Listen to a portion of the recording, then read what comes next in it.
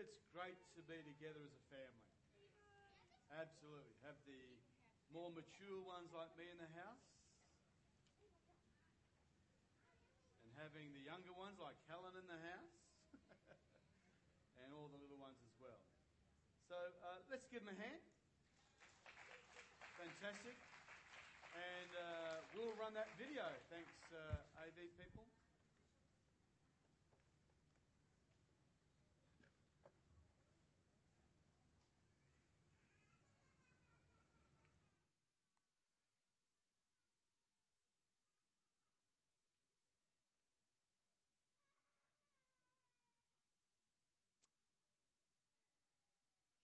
Life's so hard sometimes.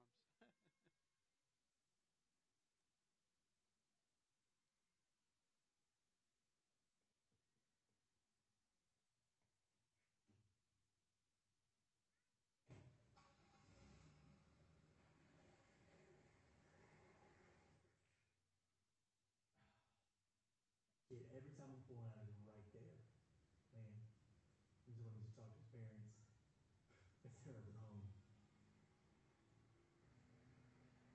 What is it with the traffic today? And always, every day, this intersection's always crowded. I hate pulling out of here.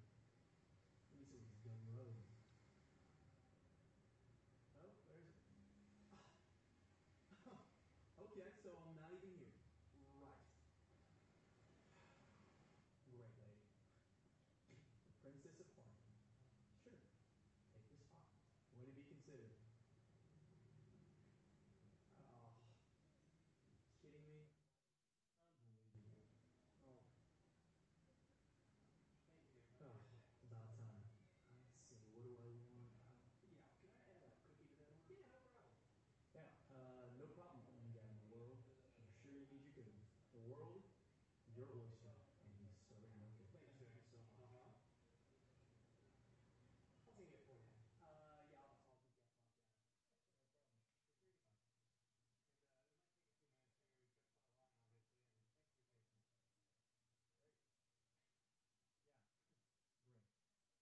Feel free to come. And it might take a few minutes here. We've got quite a line, obviously, and thanks for your patience. Great. Yeah. Great. Great for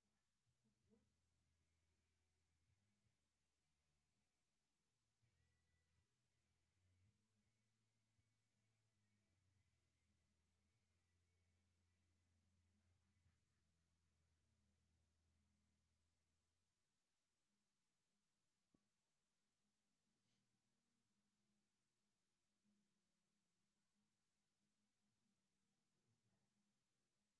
Win it again. Unbelievable. The world.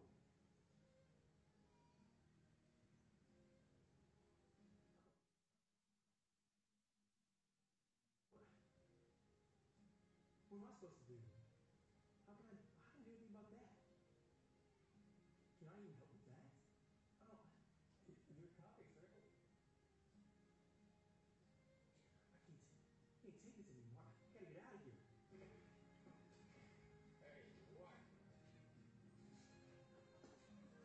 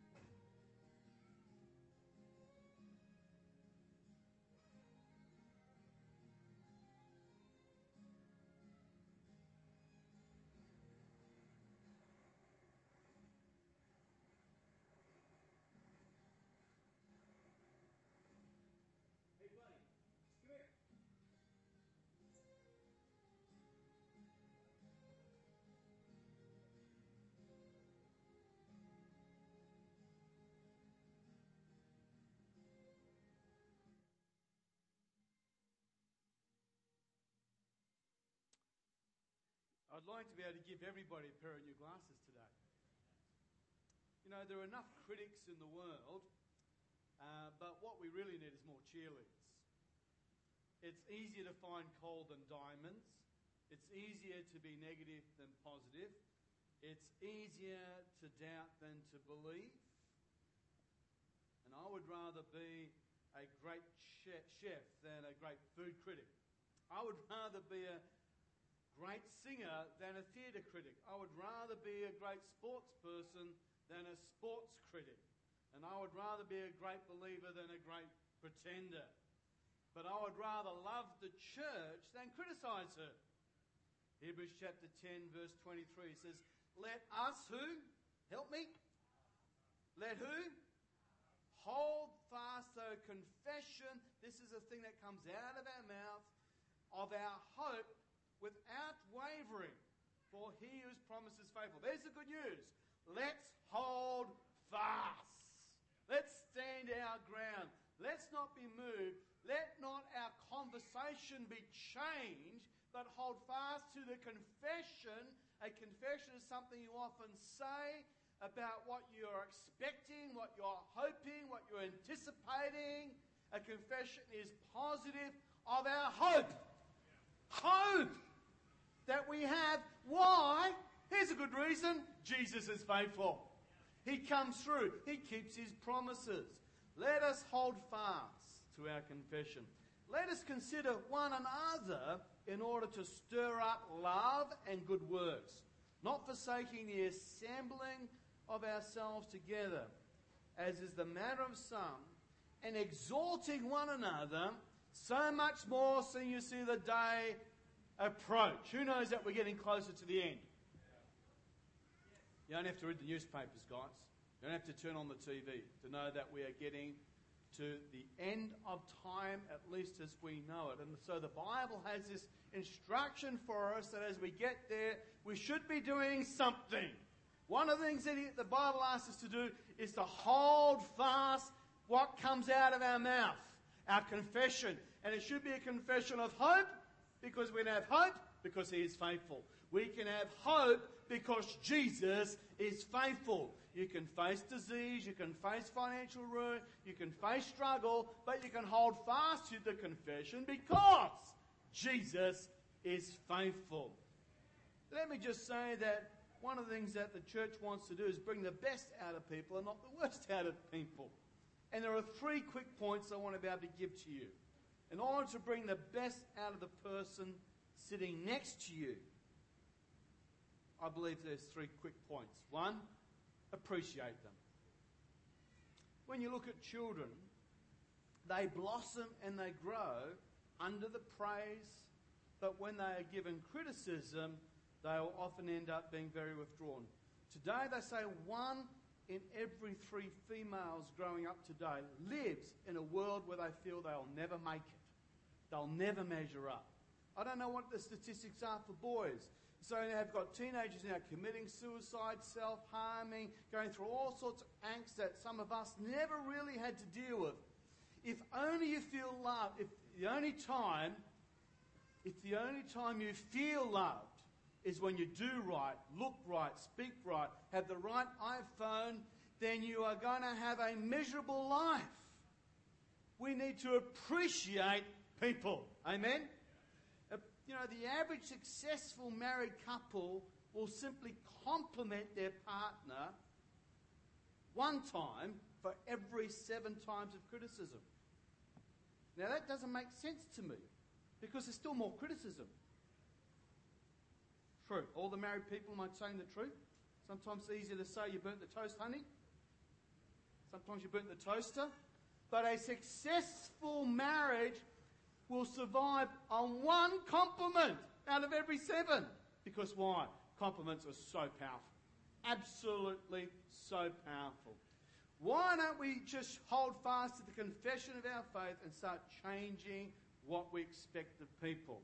One of my favourite movies is the one featuring the school teacher Stanley Garcia. He's a maths teacher, and he's given this Bronx school, and they're full of Mexicans who are finding it difficult to actually find their way in life, and he teaches them calculus.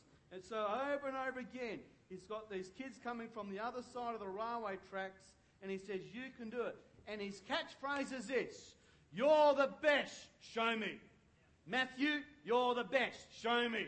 Kerry, you're the best, show me. Wouldn't we change the world if we would simply say to people, you're the best, show me? I was listening, who knows of TED.com? One person here, these will be the really in crowd. Who knows that TED.com? There's a few more people admitting to it and stuff. It's just a website that really features new ideas and creative thinkers and whatever. And if you want to go there, you can look at the story of Jared Karazak, I think his name is. I probably mispronouncing it. But this now is a very successful children's author. I mean, by successful, he's a millionaire now. He's got multiple publications. He's broken into this market of writing, books for children. And he describes his journey. He says his mother was a heroin addict who spent most of her life in jail. He only learned the first name of his father when he was about 6 or 7 years of age, and only met him later on in life. So substantially, he's been raised by his grandparents who have their own issues, and he's a kid who doesn't fit in. But he somehow finds relief in the artwork. And as you look at the video, the artwork is the same stuff that every parent pins on their fridge. You got something, Mum? Got something, Dad, that you've pinned up by your child, your grandchild? I mean, some of it is actually not the most amazing stuff. So that's what his artwork was. And he just records one day as he's finding some sort of escapism in doing this artwork. He's only a little ticker-tack, only a little fella. Someone comes to the primary school who was a published author, who wrote children's books, and so he gives a little talk in front of the kids, and then they all have to go away and do some drawing. And so all the kids are there, and he's walking around, this published author. He walks around, he goes past one drawing, goes past, comes up to his drawing, and changes the boy's life forever with 2 words. Do you want to know what those 2 words are? Nice cat. Changed the boy's world because he simply said, nice cat. And something shifted in the heart of this little boy where he suddenly thought, I can draw nice cats. And within that has grown a development which he started to give himself more to his artwork and whatever. And he records of another time where he's now beginning to get some sort of social acceptance amongst his peers in the classroom because he wasn't into sports, he wasn't a butch boy, all those sorts of things. So he started to get class acceptance by drawing pictures of the teachers and handing them out. And one of those pictures, you actually see the picture he drew of the teacher and stuff. So they've handed this picture out of the teacher, and one of the boys in class laughs. Teacher noticed it, and he's now sent up to the principal for the first time, holding the piece of paper in his hand. So he's sitting there. He is terrified. First time ever on detention. I know none of you ever had to do detention when you grow up, so this might be really new for you. So he's there doing detention. The principal comes out, and he says, I'm in trouble. I've been sent here by the teacher and stuff, because of this. And he hands the piece of paper over to the principal. And here again, here's a moment. The principal opens up the picture and says, hey, that's pretty good. Nice cat. And today is now travelling the world. There is incredible ability when we cheer people on. Can I say to you, Champion Lakes Christian Church, you are better than what you think you are. You are stronger than what you believe, that you can do many, many things, because ultimately God has placed his hand upon your life and he's seeking to raise you up and to give you a place and a destiny in life. So, appreciate them. Anticipate the best. Instead of anticipating the worst, actually think the best of people. Look, I would rather get disappointed by having high expectations of people that let you down than have it the other way around, which is I don't expect anything, The world sucks, nothing works, I mean, Let's be bigger and better than that and talk people up. Tell them that they can do it. I am so concerned of all the dream stealers in the world. You know, out of the mouth of a little child or a mother wanting to start a new business or a single father wanting to look after a child by their own. And out comes the mouth of so many people things that steal the dream and say you can't do it. It's not possible. You're mad. You're crazy. Well, I want to tell you today you can do it. Because greater is He that's within you than he that's within the world. That God is faithful. You can hang on to your confession. I don't know how. I don't know when. I don't know who's going to pay for it. But I'm going to hope in God because He is faithful. And just moving forward fairly quickly, appreciate, anticipate the best. But can also say then we've got to accept our responsibility. We have a choice to be a belittler or a builder, an encourager or a discourager, a critic or a cheerleader. Can anybody cheer the pastor on today?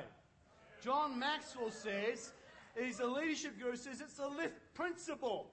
There are people in your life that the moment you enter into their sphere of influence, they will always push the up button or the down button.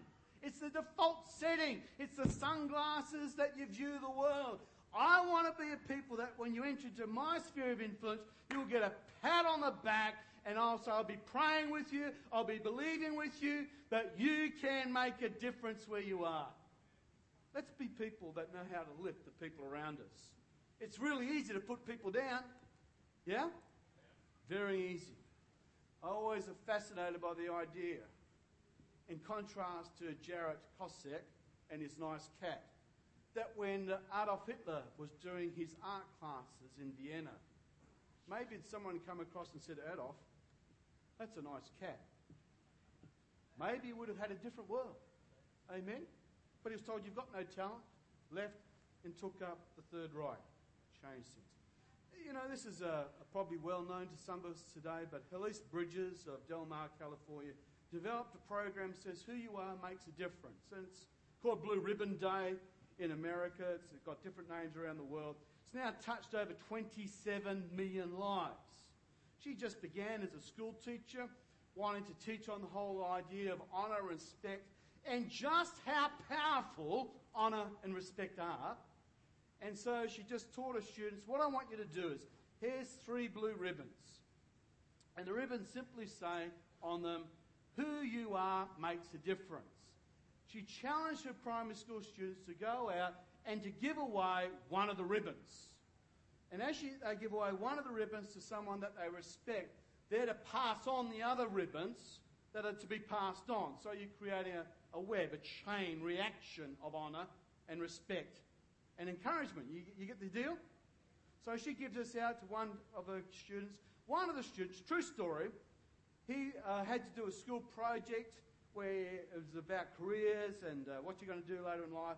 So he went to a local business, and one of the junior executives in that business actually spent time with him working on the project and saying, you know, if you want to come and be an engineer, and work with him all that. And so the primary school student went to this junior executive and said, look, I really want to thank you. I did well in my project and you really helped me. And so who you are makes a difference to me. Can I pin this on you? He says, yes, that's fantastic. He says, look, the only thing is that I've got to give you 2 other ribbons and you've got to hand those 2 ribbons on. And then the next person, they've got to hand on the other ribbon. So are you prepared to actually keep the chain of encouragement going? And the junior executive says, oh, okay. And he's thinking about it now. I've got these 2 ribbons I've got to get rid of. Made a promise to the kid, nice. I'm feeling good about myself, but I've got to get it. And he had this phone call from his boss, and his boss started to, yell at him, all the rest, and he puts it down, and he suddenly realises he's got this attitude about his boss. And he starts to think a minute, hey, my boss is strong, and he's very forthright, and he often gives me a bit of a kick in the pants. But the truth is, the man is a creative genius. He works hard, and without that drive in our boss, this company would have gone downhill years ago. We've seen our competitors disappear, and we're still now kicking goals and all the rest. So he had this idea, well, I'll go and give this to my boss. So he goes, knocks on the boss's door. The boss, he ain't the most friendly person. Yeah, what do you want? He says, oh, well, this is a bit strange. And he explains the whole deal. And says, well, I want to give you one of the ribbons.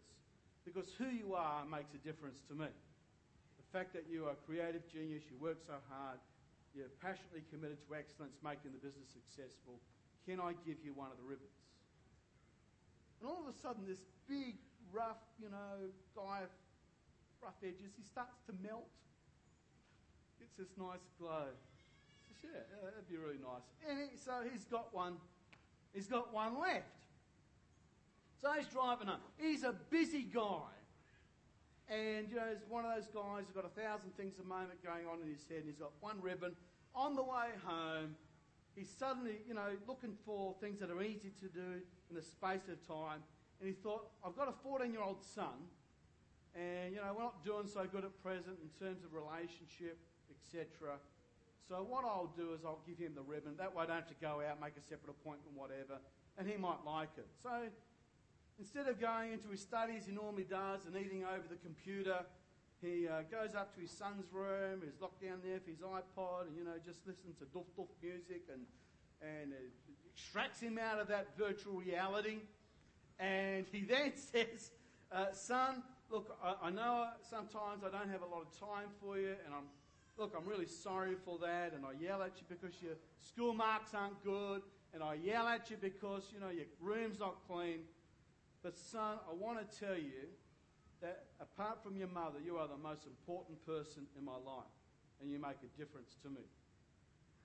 And with that, the son suddenly bursts into tears and starts to deeply sob, deeply struggle with what's going on. And he says, well, what's the go here? And he said, look, Dad, and he goes over to his dresser and takes out a note. And it was a suicide note that he'd written for himself.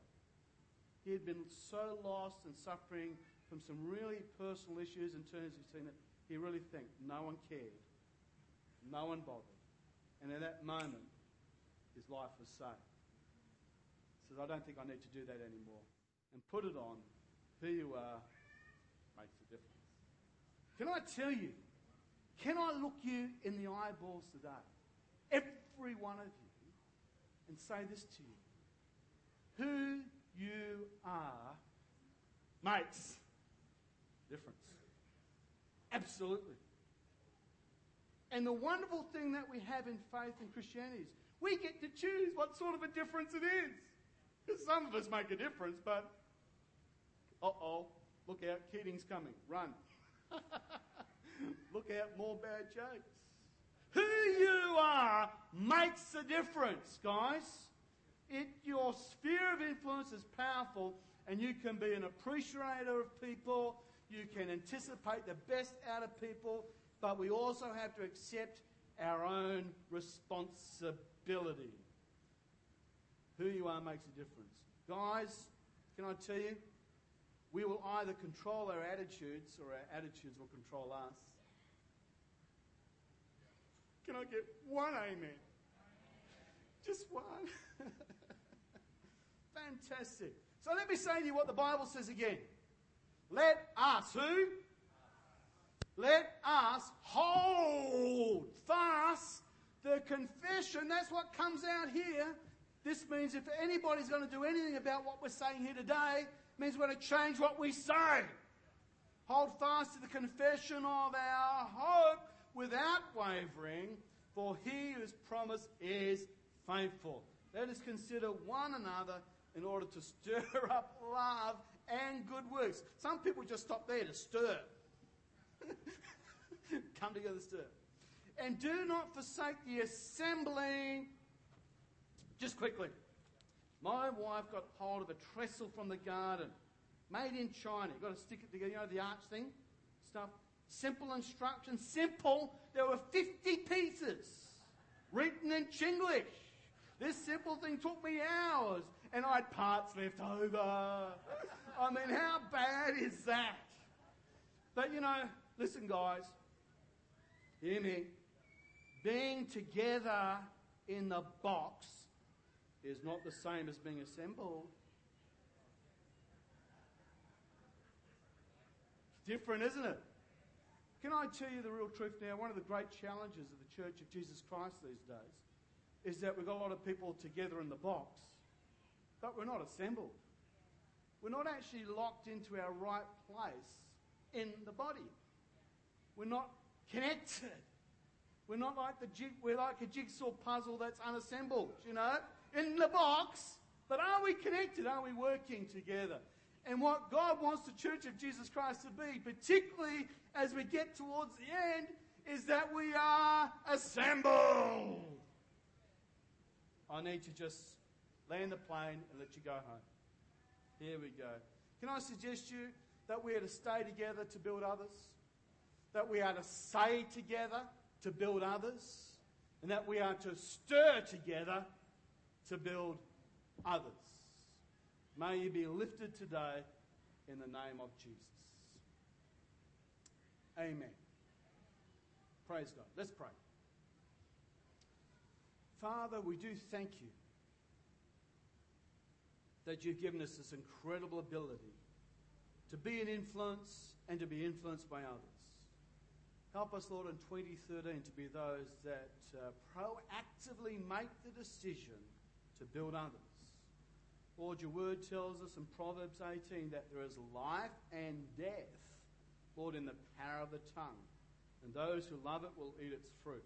Lord, I pray that my tongue will hold to the confession of a good hope, a positive expectation, because you are faithful. We ask this in Jesus' name. Amen. And it has been so good to have you in church. We're